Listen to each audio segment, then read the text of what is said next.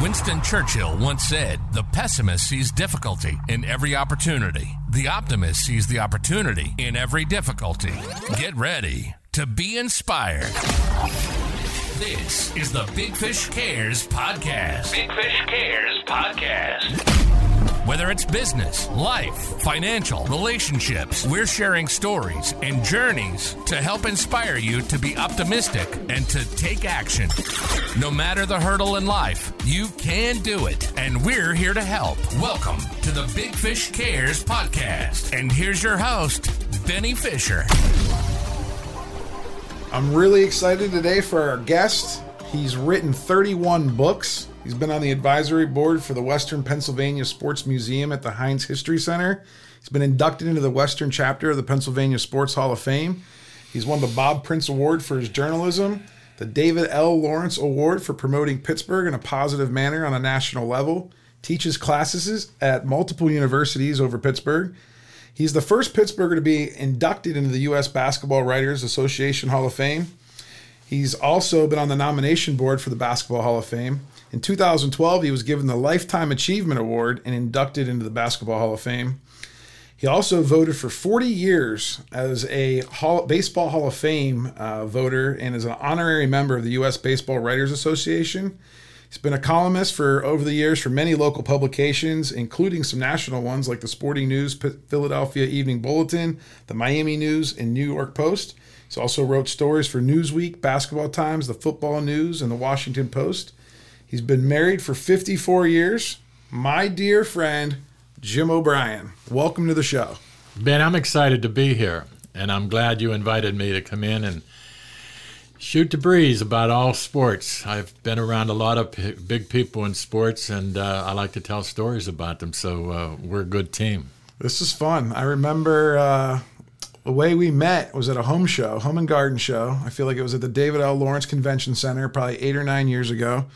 And I was sitting at a booth, and you were sitting next to me at a booth, and I was more fascinated with you and your stories and who you were than I was about, selling any type of roofing material or anything like that with customers. So I appreciate you entertaining me for that week, and I probably bugged you a bunch, but I got to know you really well, and it's been great getting to be friends with you over the last 10 years. Well, I appreciated the fact that you were ambitious and that you were starting your own business and so forth. And I like to teach. I've often told people that I feel like I am a sports writer, but I'm really a teacher. And I love to help young people make something of themselves and get better and learn to communicate better. I have 2 daughters that are very successful, and I've told them both that it's important that they speak well and that they write well. And if they can do that, no matter what kind of a job they have, they will prosper, because that's the key to success.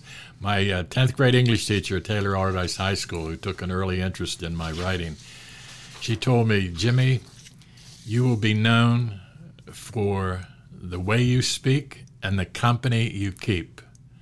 And I've tried to live up to that. Yeah, well, it's you're a legend. You're a legend in Pittsburgh. That's that means for sure. I'm getting old. No, I mean, you have experience. But I'm still hustling. You are. I just bought a book for $30. Right out of the back of your Chrysler. I had a meeting yesterday at Panera's with a fellow's named Anderson, Ted Anderson, the father, and Michael Anderson, the son. And they bought $300 and some worth of books from me. And when I came home, I gave it to my wife. I said, "Here, I haven't given you a paycheck for a while." I said, I always take pride in the fact that I can go out and make some money during a period when a lot of people don't want to work. Sure, you got that right. I've almost stopped at one of these places that have a sign hiring, because it bothers me that these people are looking for help. There's a place near me out in Washington County that washes cars. They pay $19 an hour for you to dry cars. If I wasn't worrying about risking sunburn, because the Irish are not meant to be out in the sun, $19 an hour to dry cars, I can do that. So tell me about your journey. Where'd you grow up? Tell me about the journey of how you got into being an author, being a writer, and being one of the best storytellers that I know. Well, the Irish have a gift for storytelling. That's one thing. There's a tradition for Irish to tell stories. So, my name should have been Brendan. There was a great Irish writer named Brendan Behan who wrote a book called The Borstal Boy. And Brendan O'Brien sounds good. It sounds like an author. When I was a kid, I was the one who determined what game we would play on the street where I lived. And the street was called Sunnyside Street. And I've often thought that it's good that it was called Sunnyside Street, because I like to think of myself as having a sunny up side disposition. And I would have all the sports equipment. So even if I were sick, the kids would be knocking on my door to borrow a football or a baseball or a basketball. I was the one who put up the hoop on the pool. Actually did it, and I'm not a handyman, but I did it in such a way that the boards stuck out over the street, and you could do a layup and go underneath of it until a furniture truck knocked it down. But the kids said they never had to worry about what they were going to play on a given day, especially in the summer, because Jim O'Brien always had something lined up for us.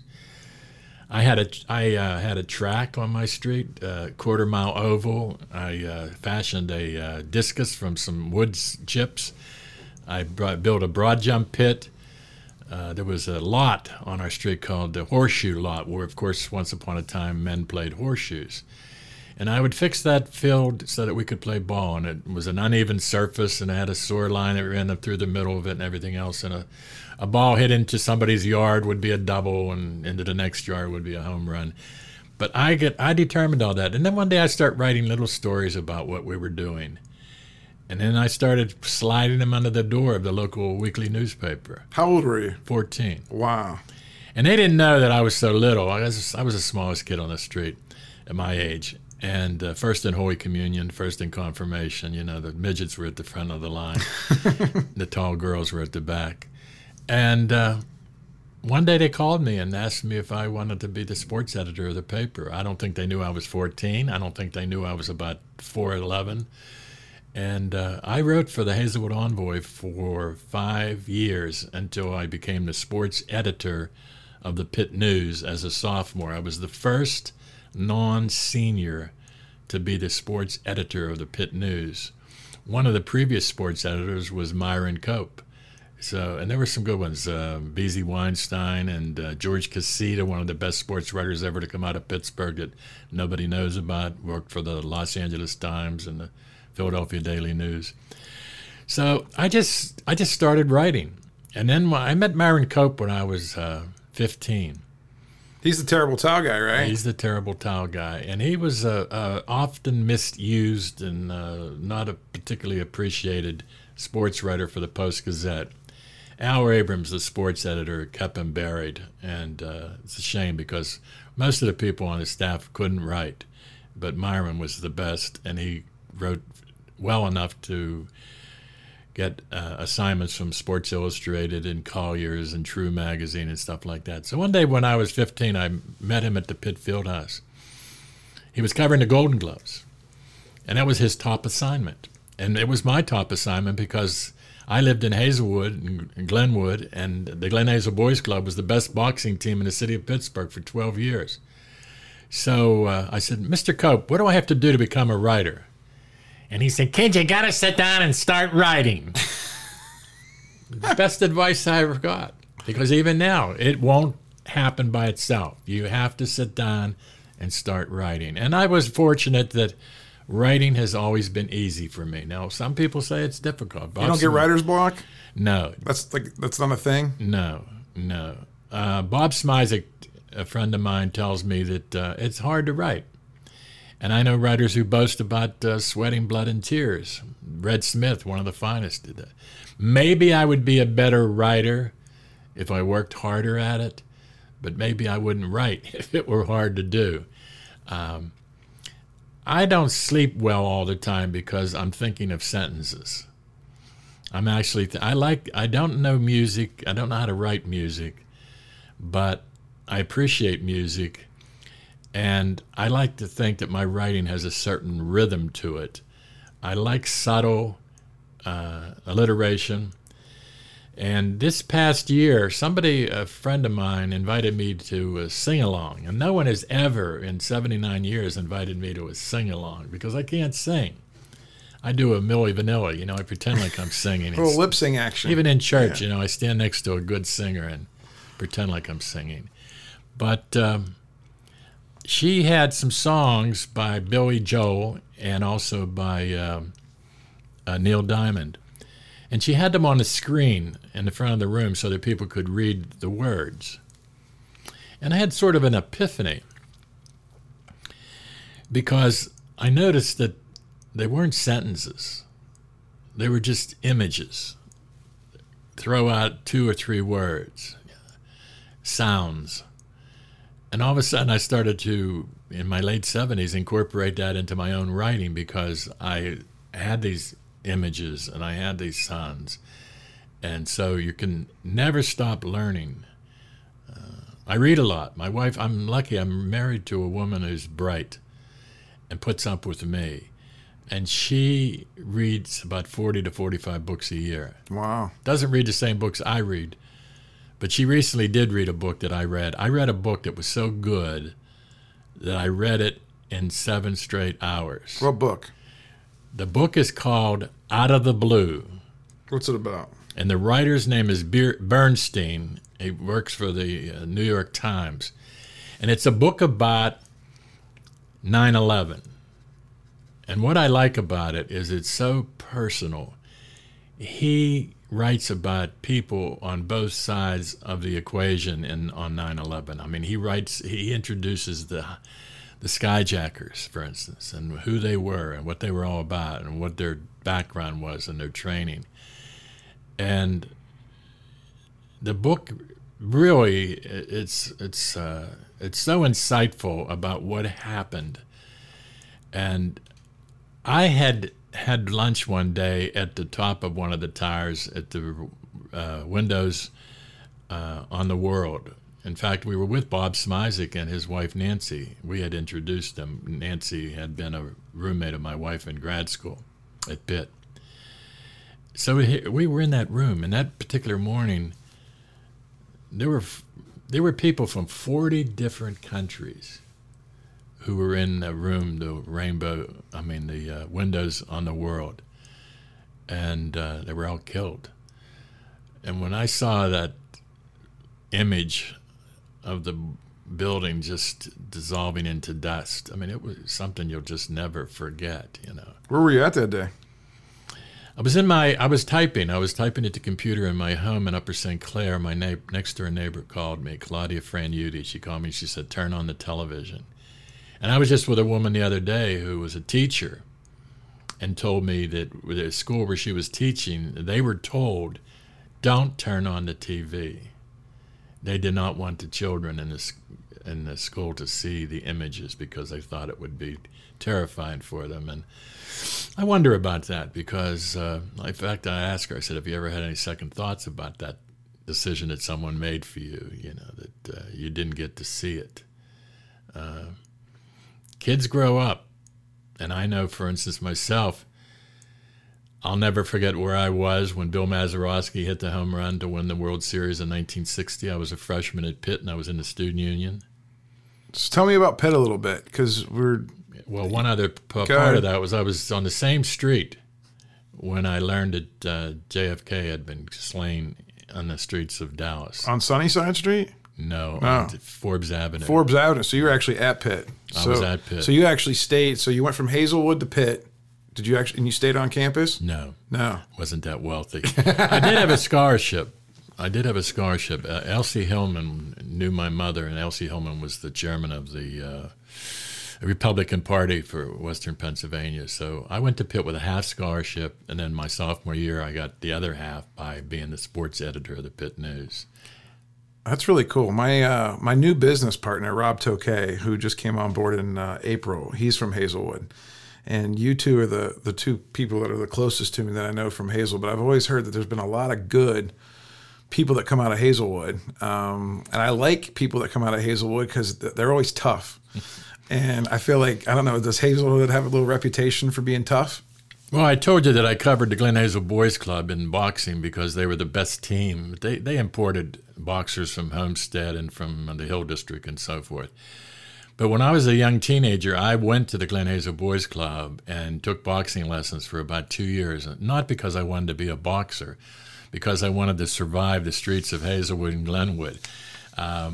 When you were a teenager, you knew who in the neighborhood you could beat in a fight. You knew who you couldn't beat, and you knew what was a toss-up. And it was like Ring magazine ratings or something. You knew where you stood in the pecking order. And sometimes we wrestled and boxed in local garages on urine-stained mattresses and so forth. Were people betting money on you? I don't know about that. Yeah, no. That's something I don't do. My everybody in my family bet on the numbers, and my mother loved to play bingo. My sister played bingo. My brothers all bet on sports. And that's something that right now I think is a real danger in this country, because you can't turn on a sports event today without being bombarded with ads relating to sports betting. Yeah. And they're telling you about how easy it is to win money. And I know better. It's easy to lose money. Yeah. And the more you know about sports, and I think I know a little bit about sports. I would say so. The more you know, the less you know. As far as predicting the outcome with spreads and stuff, oh, absolutely. Right. When you went to Pitt, what did you study English and writing, or like what was that? Well, I started out as a journalism student, and I realized after one term, being taught by fellows that worked at the Post-Gazette and the Sun-Telegraph and so forth, I had learned on the job what they were teaching me. So I switched and became an English writing major. And that was a wise decision, because in my lifetime, I've worked for ad agencies, I've written copy, I've written comic strips, I've done newsletters, flyers. Any way that you can communicate, I've done it. And sometimes all at the same time. I mean, I used to have 3 jobs. I was like Stan Savran. If I didn't have 3 jobs, I got nervous. But when I was in New York, for instance, I worked at the New York Post, the largest evening paper in the country. Did you go there after college? Yes. Okay. Not directly. Beano Cook and I had this newspaper called Pittsburgh Weekly Sports for 5 years. And I was the editor, and Beano was the business manager, which is a bit of a joke. Beano used to pay people by endorsing checks. He'd just sign a check and hand it to them. But he introduced me to the best writers in the country, which later led to jobs at the best newspapers in the country. And better yet, when I was 18, Beano got me into the stock market. Wow. And I've been in it ever since. What year would that be? Tell me, give the people at home a reference. 1962. Okay, so you're coming out of high school, and it's in the early 60s. Right. Okay. I went to Taylor Alderdice High School in Squirrel Hill. All right. And I entertained the students at Taylor Alderdice. I mean, I can remember in public speaking class. I learned a lot at Alderdice. I started out at Central Catholic. And I was there for a year and a half. And I was in the best class there, 1F and 1S. And you got into those classes by, taking an evaluation test. So I was one of the smart kids at Central Catholic. But in my sophomore year, I asked the moderator of the student newspaper why my story, which was quite lengthy, did not have a byline. What's a byline? By Jim O'Brien. Okay. In the Viking newspaper. All right. He hauled off and slapped me in the face. Just slapped me in the face. Brother Emery, Francis Emery, I'll never forget him. And one of my classmates to this day can't believe that he hit me, but I wouldn't make it up. He hit me, and I went to a phone on the wall, which dates me as well. And I called my mother, and I said, Mom, I'm out of here. I'm going to Alderdice. That's where I wanted to go in the first place. That's where I'm going. And the thing I lacked at Alderdice was the discipline that I required, and you had whether you liked it or not at Central Catholic. But I had really good teachers at Taylor Alderdice High School, And there were a preponderance, and I hope this is politically correct, but to me it's a tribute. I knew that there were a lot of Jewish students at Taylor Allderdice, maybe 60%, and they cared about school, and they cared, and they were expected by their parents to excel in school. So I benefited from the company I was keeping, and the classes that I had that they still resonate with me is public speaking, speed reading, which they don't teach anymore, and I benefit from that. That's how I read that out of the blue in 7 straight hours. Typing. I had a hard time getting grades in typing, but I can type as fast as most secretaries in Pittsburgh. And I've made a living. Using my adroit dancing fingers. I had a class in history that was especially good by a man named Sam Blitz. I mean, how many people my age remember their school teachers by name? And Miss Kerensky was my typing teacher. And she used to wear these shoes that had tread on them like a John Deere tractor. She had fallen as a teacher early and banged her head on the blackboard and told us that one day. And I laughed when she told the story. And she said one day she was threatened to leap over her desk and strangle me in class. Fortunately, she couldn't leap. But I saw her years later in downtown Pittsburgh in front of the Horns building, and it was raining, and there were puddles in the street. And she was walking in the puddles with those shoes. And I thought, this makes sense. It finally makes sense that she has these shoes on. And I stopped her on the sidewalk, and I said, Miss Kerensky, I don't expect you to remember me, but I want to thank you for teaching me how to type. I said, I've made a good living as a result of your efforts, and I know that you wanted to kill me, but I want to thank you. And that's one thing I think that's important to do, is thank people. Thank people who've helped you. I think I'm big on that. Another thing I like to do is it's easy to be a good guy, and I surround myself with good guys these days. A friend of mine came up to me about 6 years ago, and he said, you always go to lunch with really good people. He said, why don't we start a lunch club? And I said, what, for good guys? And he said, yeah, good guys. And one of the things that I've done in the 6 years is I try to impress upon them the need for us all to work at being good guys. It's easy enough. I mean, people let the door fly when you're walking into a store. I don't let the door fly, You're a gentleman. I'm a gentleman. And a scholar. And a scholar.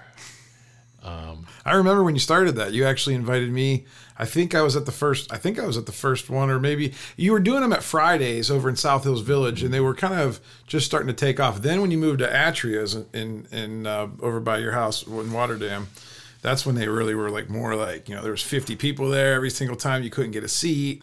I mean, it was packed. And then I think then COVID came, and I feel like it's probably not. Yeah, that hurt us. That hurt us. But I have one coming up soon, and there'll be about 48 people. We'll be filling the club room, and I may even have to move it to the main dining room. That's right. When I started the Big Fish Contracting Company, it was in 2015. I remember coming to a couple of events because I was, the young whippersnapper business guy just trying to meet a bunch of people. You introduced me to Art Rooney's brother. Art Rooney Jr. Or Art Rooney Jr. I get confused with all the Rooneys because I'm from Canton, Ohio. I just moved here 11 years ago, so I'm still trying to figure out, and I hate the Steelers because I'm a Browns fan, but I respect the Steelers. I'm always trying to learn about stuff, but the whole Rooney thing it's hard for me to kind of keep track of all of them. And I also met, I have a picture with Andy Russell. That was really cool. Who else did we meet? Well, like Eddie Johnson comes. Yeah, Eddie Johnson. He's the one with the ring, the Pittsburgh Penguin ring. He comes to all the luncheons. Andy Russell comes to all the luncheons. Frank Thomas, the original Frank Thomas. Yeah, not the guy that played for the White Sox back in the 90s. Frank wants to come to the luncheons on a regular basis. And I've had, in the 6 years, I've had over 100 speakers. I've had Hall of Famers such as Rocky Bleier and Franco Harris and Dwayne Woodruff and Mel Blount, and I've had. I'm working right now to get one of my former students at Point Park University to come, and he wants to come, but his schedule gets crazy, so he's trying to make sure that he can come. And that's Bob Pompiani. Ah, all right. Yeah, I've seen Bob at a couple charity events and stuff like that. And you told me that when we do this podcast that, whatever comes up, let's say something about it. Bob Pompiani was a student of mine at Point Park University in a communications class. And he was an intern at the same time at the KDKA. So one of the things I did for him was he would do tape-recorded interviews, and I would have him play it for me and so forth, and I would tell him what I thought about it. And he was a bright young man and bright-eyed. I always used to tell my daughters, don't bring anybody home that doesn't have a gleam in their eye because they can't get anything done. And Bob Pompiani was the kind of young man that I just embraced. And he has an internship at KDKA Television while he's a student at Point Park. His mother wants him to quit the job at KDKA because he's not getting the grades at Point Park that she thought that he should be getting. So Bob tells me this. And he was in a woeful mood as he expressed what his mother had said. And I said, get your mother and bring her into class. I need to talk to her. And I met Mrs. Pompiani, and I said, Mrs. Pompiani, I said, Bob already has the job he wants to do for the rest of his life. That was 40-some years ago. He didn't leave KDKA. He stayed there. He had his foot in the door. I mean, internships are so important in that regard. And I've always promoted young people. When I worked at Pitt, I had about a dozen students, men and women, who've come into great jobs in public relations and newspapers and magazines and so forth. And I tutored them. And actually, they did a lot of my work. They told me that they did all the dirty work and made me look good. Well, they found out my secret.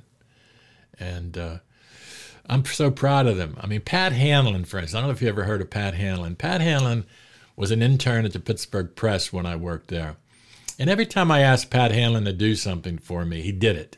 He did it right away, and he'd come back and say, what do you want me to do next? Yeah, next. Yeah, it's good. And Pat was at Pitt when I went there, and he was my first hire. I'm proud of that. He was my first hire. And I helped him. I promoted him to the University of Oklahoma and West Virginia. He got jobs. And then I promoted him to the Steelers, and he became the assistant public relations man.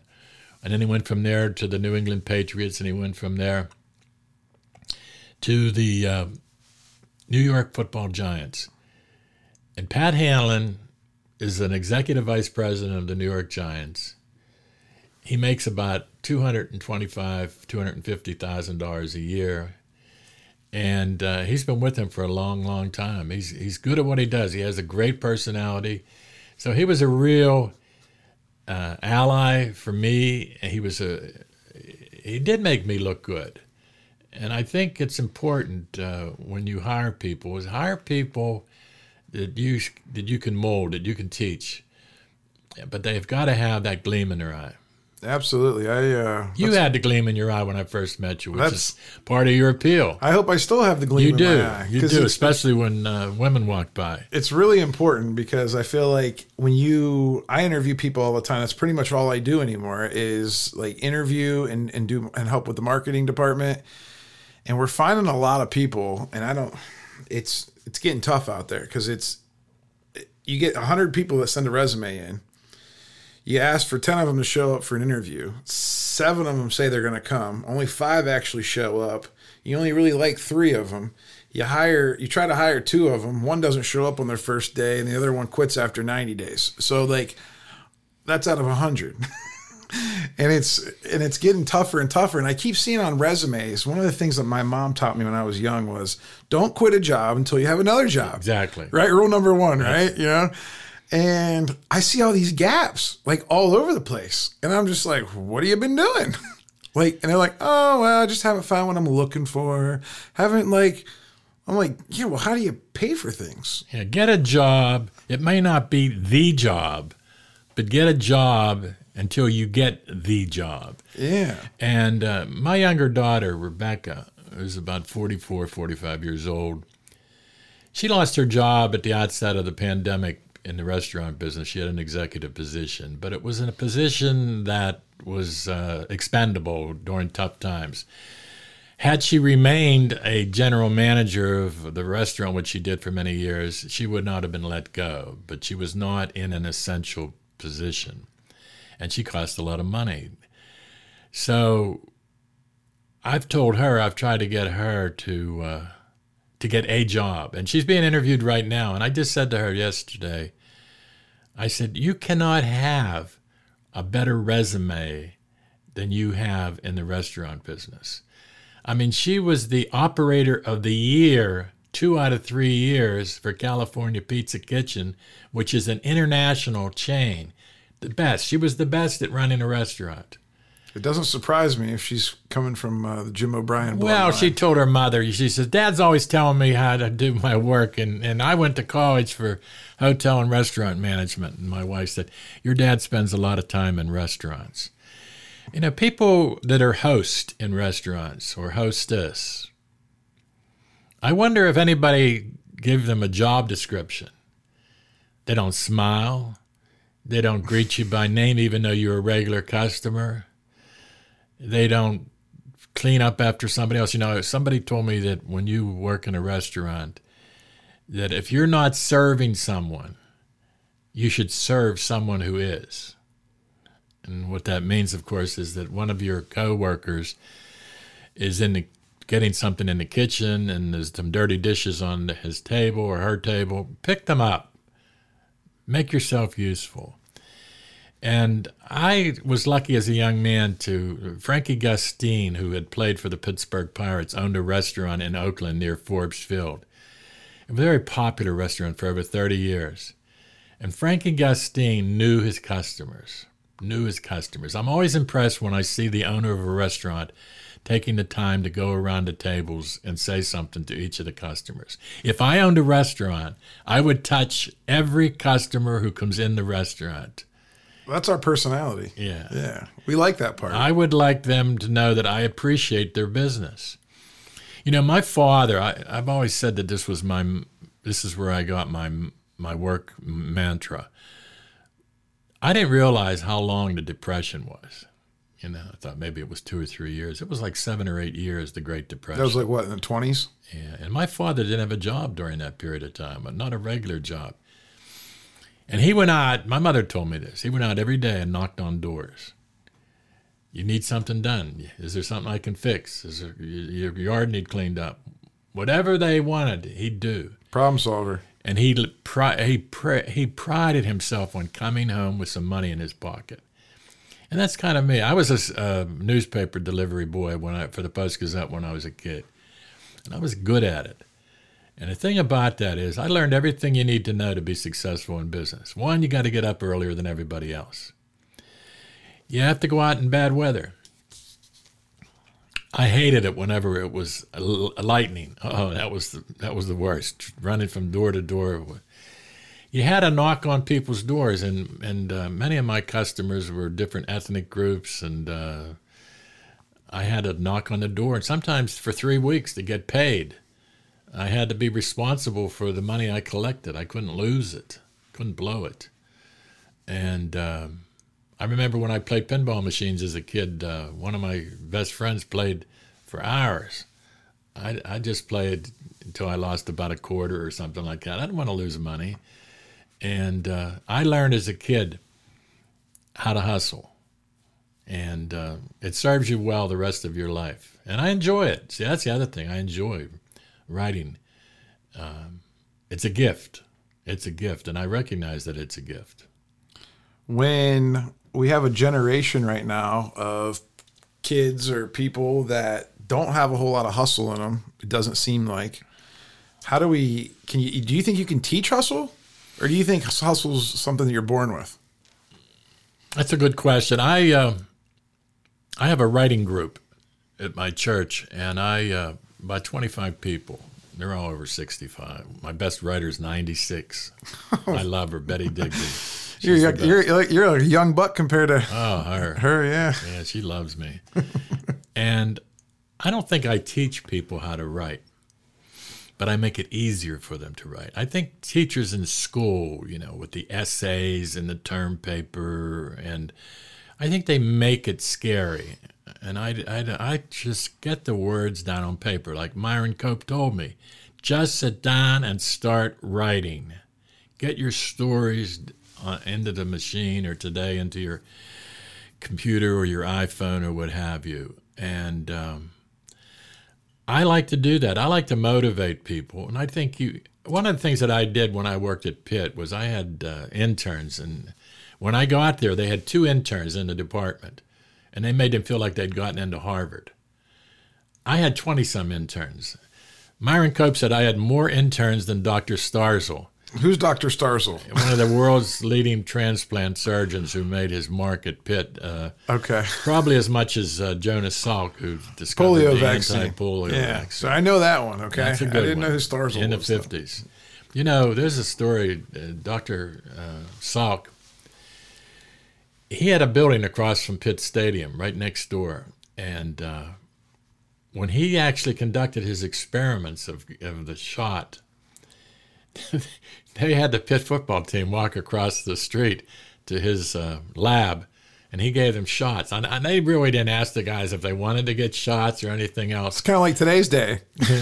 We keep promoting the shot. Right. So Dr. Salk, I think they should have a statue. There's no statue on the Pitt campus of Dr. Salk. I mean, he brought worldwide attention to the school. And during this most recent pandemic, I was hoping that the Pitt doctors would actually have the breakthrough and come up with a vaccine that would cure it. They did some major work, and they did some good things and contributed to the overall effort and the health of us, but they didn't. They weren't Moderna, they weren't Pfizer, and what's the other one, Ben? The Pfizer and Moderna. I don't watch the news. I have no idea. I'm probably the worst at that.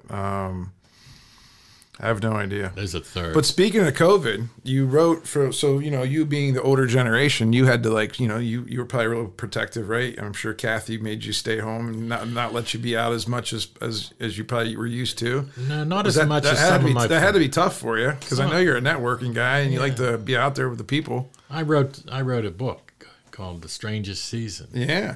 During the pandemic. That was my cure for the pandemic, to get busy and get something accomplished. And I didn't hide in the attic like Tony Kornheiser, my friend. And you know Tony? Oh yeah, I gave him his first assignment for a magazine. What's the show? He's on ESPN. He does the show with Pardon the Interruption. Pardon the Mike Interruption. Wilbon. Yeah, and that's what we used to do. They're still doing that show. Oh yeah, 20 years. Wow, that's impressive. That's what we're. You and I are in the first year of our 20 years of doing this. Well, you'll be 99 when we wrap it up. Right. And hopefully I'll still be able to talk. That's the key. So tell me about the strangest season. Tell me what it's about. You know who that is? That looks like Mike Tomlin with a face mask on. Right. Yeah.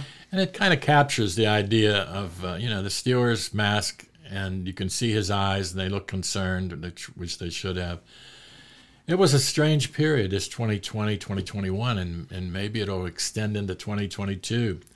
A lot of weird stuff has happened in the last 2 years because of the pandemic and how it changed things, and games without a crowd. It's like if a tree falls in a forest and no one hears it, did it really fall? Yeah, it's really hard to watch sports without people in the stadium. Exactly, yeah. And there were 8 Hall of Fame baseball players who died during that 2-year period. 8. Should have been 9. Richie Allen died. Sounds like a book that you could write. Yeah. Should have been 9. Should have been a Hall of Famer, but Richie was difficult with people. He's from Wampum, PA, in western Pennsylvania. Was there when Don Hennon was on the basketball team and the Allen brothers were on the sports teams. And Richie was difficult with the writers, and they got their revenge by not voting for him. See, I never did that. During the 40 years that I voted for the Hall of Fame, for instance, I would have voted for Barry Bonds. Jerk, yes, but great baseball player. Yeah. You're more about what they did on the field than what they were like off the field. Yeah, but correct? that's okay. I mean, that's part of the process, how you behave and so forth. And one of the people, they forgave a lot of sins of Babe Ruth for sure. But There wasn't social media back then. Pete Rose would have been a first ballot, but he's never been on the ballot. See, people don't understand that. Pete Rose's name has never appeared on a ballot. Can you write him in? You could. But then you'd be like, But you'd be You'd be breaking like, the rules. yeah. And he's not eligible. He's not eligible for the Baseball Hall of Fame. And he's one of the greatest baseball players and one of the greatest competitors ever. And I interviewed him many times. One of my favorite teams to deal with was the Big Red Machine. okay, yeah, Joe Morgan. Yeah. And the only guy Griffey was on that team, right? The only Senior? guy I didn't like was Johnny Bench. Okay, catcher. Jerk. Yeah? Just a jerk. From Bangor, Oklahoma. Is that because he wouldn't give you an interview, or is that because In fact, it brings to mind an interview. No, he just was difficult. He didn't get it. You know, like he became a member of that celebrity golf tour, but he wasn't kind with the crowd. You know, Yeah. they're not there to see Johnny Bench play golf. They're there because he's a celebrity. And that's something that, you know, we were lucky. We had Arnold Palmer. Arnold Palmer was the best at dealing with the public and so forth. And he didn't come by it naturally. He just worked at it. And you pay attention to people like that. You know, for instance, Arnold Palmer taught Joe Namath something. Joe Namath was scribbling his signature once, and Arnold Palmer said that if someone thinks enough of you to ask you for your autograph, you ought to write it in a manner that 5 years from now, when they look at it, they know who wrote it. Grab that helmet right there. Check Right. that out. It looks nice. You can see. You can actually see. You can actually. Namath. Yeah, you can see it. You can read it. It's legible. Well, one all of these my- guys, Otto Graham, Lou Groza. I mean, they all those favorites of mine. all those old guys. school guys, man. They write nice and legible for you. Legible. Good yeah. word. Good and then you word. see like LeBron James. You saw the autograph back in my. It's like big scribble. Right. You know. Well, the players today actually work at developing an autograph. You know, something. Well, because now they fancy. can sell them for money and stuff like something that. fancy. And But they're- Roethlisberger's is a waste of time. yeah, he's got a fast one. Lemieux used to have a good one, but he doesn't anymore. Roberto Clemente actually had two different distinctive autograph signatures, and Depends on if it was the guy in the clubhouse signing for him Right. or if it was him signing. Correct. well, with the Because there's a whole story about I knew that. a woman with his clubhouse guy would sign autographs. I knew a woman that worked for she was a volunteer for the Penguins, and she did all the Lemieux stuff for years, you know, answering his stuff. And Lemieux, every so often, Lemieux can take a private jet and go to Toronto and sit down at a table with a show for 2 hours or something like that, and make $50,000, $60,000. So can Jack Lambert, just signing their name for some stuff. And Lynn Swan, that's when they got Jack Lambert, Mike Webster, and John Stallworth, and they got Jimmy Allen. Yeah, that's like half a Canton. And Jimmy Allen All those guys are in Canton. made a mistake of telling Chuck Noll, play me or trade me. Noll traded him to the Lions, whom he led in interceptions. So they used to do those shenanigans back then like they do now? Because like now they make all these crazy demands. So back then they were doing it, they probably just wasn't publicized, right? Because there's not as much, there was no ESPN back then, right? Well, he said to me, first of all, he became a homeless person. Who? Jimmy Allen. Really? Nobody knew where he was. None of the Steelers knew where he was. I think I remember you telling me about that when we had lunch the other day. You were telling me about Jimmy Allen, and then didn't you say you went to try to find him? Yes. In Los Angeles. What'd you tell your wife about that one?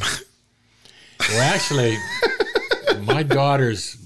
What happened was I sent his wife a copy of the book on Jack Lambert, in which I had a chapter about the fact that Jimmy Allen was missing as a homeless person. That's so crazy. And it was like Don Quixote, you know. I thought it was a fool's mission to tilt. It's like searching for Bobby Fischer. Right. Yeah. But I sent his wife a book, and he'd come home once in a while for a funeral or a birthday, and he came in the house and picked up the Lambert book, and my phone number was in there, and he called me out of the blue. And I felt like, Livingston, I presume. I felt like, my God, how could you find a homeless person? don't know if you ever saw the book or the movie The Soloist No, with I don't think. Jamie Foxx, and he was a musician who, as a young man, had studied at Juilliard School. Oh, of Music. yeah, in New York. He was like, it was like, yeah, in the streets of New York, Right. and he was like a rough, almost like homeless, yeah. And then he got found, and then Right. like, yeah, went on to big things. Yeah, I did see that. A writer named Steve Lopez at the Los Angeles Times wrote a column about him, and then became a friend of his, and then sort of helped him out and so forth, and got him straightened away temporarily because he really was a mental case, but he was a gifted musician. But that inspired me to want to find him. And my daughter's boyfriend, Juan Barreo, he said to me one day, a mistake on his part. He said, "I'm yours all day tomorrow. Anything you want me to do, I'll do." I said, "I want you to take me to Victorville." And Victorville was where Jimmy Allen was living. He'd gotten his act together. He had a nice house. The NFL helped him with some money. And Victorville, by the way, was where Sammy Davis Jr. lost his eye. The Rat Pack. Yeah, from the Rat Pack. Yeah. Do you remember those I don't remember. No. those knobs on steering wheels? They had a knob, a decorative knob. I've only been driving since like 1997, Right. so I'm not sure. Well, On the shifter, you mean? On the wheel. On the wheel. On the wheel. You would hold it. And it was a decorative knob. They were almost like the goalies' helmets in hockey or something like that. No. And he was in a wreck, and he struck his eye against that knob. They're illegal now. You're not allowed to have them. Oh, okay. So I'm like skimming through this book real quick because this is like so you wrote this during COVID, and it just came out September, October, Yes. just a couple months ago. Yes. So that's awesome. And I'm seeing all kinds of just interesting stories. I see your wife's name mentioned. You obviously mentioned Kathy in a lot of your stories because she's probably the one that has to give you permission to even go do the interview or do the story or whatever. But so I see her name. I see pictures of there's an article in here called "The 2 Memorable Days in the Summer of 1962." There's no rhyme or reason. Is it just stuff that popped into your head as you were writing during COVID and you would just write a story, huh? Right, because it fit the theme. It fit the theme of... Of like the morning that you were waking up and thinking about Bill Hillgrove. I met Bill Hillgrove at one of your at lunches. Right. Yeah, he's an awesome guy. I got Joe Montana's autograph. I was like probably 16 years old because I grew up in Canton. So my mom would drop me off at the Hall of Fame steps. This is back before we had cell phones too. Like, I had to use a payphone, and we'd have a meetup spot. And she would drop me off like at 8 in the morning. ESPN would be getting set up. I would get a front row seat as close as I could get. I remember sitting next to Chris Berman one year while we were watching it. And, Joe Montana was like leaving through like the gate or whatever. I threw him a football. He signed it, gave it back to me. I thought that was pretty cool. So my interaction with Joe Montana was always pretty cool. But Well, I think that's important. Yeah. I think you should judge people by the way they treat you. yeah, no, and I do. I mean, that's another life lesson. We should probably do a whole podcast after this is all wrapped up of life lessons with Jim O'Brien. Well, I'll tell you, the thing about athletes is I never genuflected in front of an athlete or a ball player. Tell me what that means again. Genuflect? Yeah, go ahead. That's a word. Take a I knee. dropped out of college, so. Take a knee, but not like Colin Kaepernick. It's when you go into a Catholic church, for instance, and you're in the aisle, you genuflect and you toward the altar. So that's So you never acted like you were impressed with these guys because you got to go in as a writer, right? Is that what you mean? No, I didn't bow before them. Right, But I respected right. them. I respected them, and It was professional for you. You're a writer. They had to trust me. Mm-hmm. And I've had situations where just this past year I interviewed Adam Frazier, who was my favorite pirate, and I was warned not to get too caught up with him because he wouldn't be there long, and that proved right. But Adam Frazier, I talked to him on a phone at a hotel when he was on the road, and he didn't know me. But I had met him when the day that he reported to the Pirates, I met him in a hotel in Indianapolis where I was interviewing basketball players. He had a bag, and he was checking out, and it said Pirates on it. I said, "Do you play for the Pirates?" He said, "I hope so." And he smiled, and he was going to report to the Pirates, and he stayed with the team ever since. But I had to establish, and I've done this several times, I had about 5 minutes, the way I see it, to establish a relationship on the phone where he knew that I knew what I was talking about, and that I wasn't a jerk. I wasn't a fan, just a stupid, person. And that's a skill. That's a skill set of being able to make them realize. I told him for openers, I said, do you know that he had just made this great play behind shortstop for the Pirates, where he did a spin and threw the first base for an out. And it was a great, great play. And I said to him, you know that you did something that Ozzie Smith never did. The Wizard. That Billy Mazeroski never did. I said, Maz wasn't fast enough to get to where you got to. That's one thing. I said, but if he had, he would have made the play. But I said, you did something Mazeroski never did. You did something Ozzie Smith never did. Well, if you're Adam Frazier and someone tells you that, you have to like them. And what I said was, you were able to watch that play over and over and over and over on your phone. They couldn't do that. You could see that. And he admitted that he had watched it a lot. No wonder, because it was such a fantastic play. But so that's how you hooked him, though. You hooked him by giving him something that nobody else has brought to his attention. You were creative enough to figure that out through all your history of sports, and you package that up to get to your favorite player, and then boom, you got your interview. Right. Yeah. No, that's resourceful. And then he told me, I asked him, someone said, well, how do you do an interview without asking him the questions everybody asks him? I said to him, what are you reading? And he was reading the book about 12 Rules of Life. Yeah, Jordan Peterson. Right. Oh, great book. And I went to a bookstore the next day and got the book and read it so I would know what he was reading and what he was thinking. And it shows you that here's a baseball player that is examining himself, wants to be the best he can be. And you learn something like that. And the other thing I did at the end of the interview was I thanked him.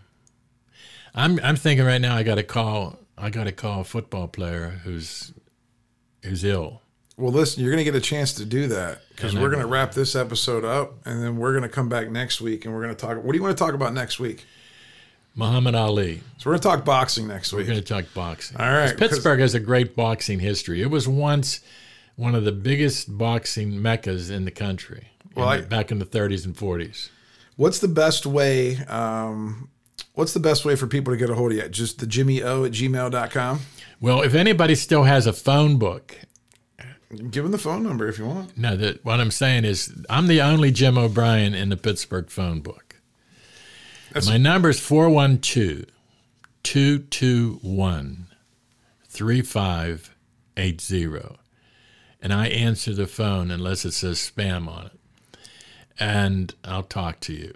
And if you look up, the best thing you can do if you have a computer is to Google Pittsburgh sports author Jim O'Brien, and you will see all my books, pictures of the covers, summaries of the stories, and you'll be able to contact me. But in the future, you tune into this podcast with me and my friend Ben Fisher, The Big Fish. Yeah, we're going to have you on a bunch of times. So we're going to do some more of these. Yeah, this is going to be fun. So tell your friends about it. Thanks again for coming today, Jim. And we'll talk next week, a little bit of boxing. And thanks. There was a boxing writer in Pittsburgh named Jim Jab. It's a great boxing name. Right. Yeah. Great boxing name, Jim Jab. So we'll do some sparring next week. Awesome. Bring your gloves. Sounds good. Thank you for listening to the Big Fish Cares podcast. It's our passion to help share stories and journeys to help inspire optimism, to take action, and accomplish your goals. Make sure to like, rate, and review the show. And we'll be back soon, but in the meantime, hook up with us on the website at www.thebigfishcares.com. Find us on Facebook at The Big Fish Cares and on Instagram at bigfish.benny. See you next time.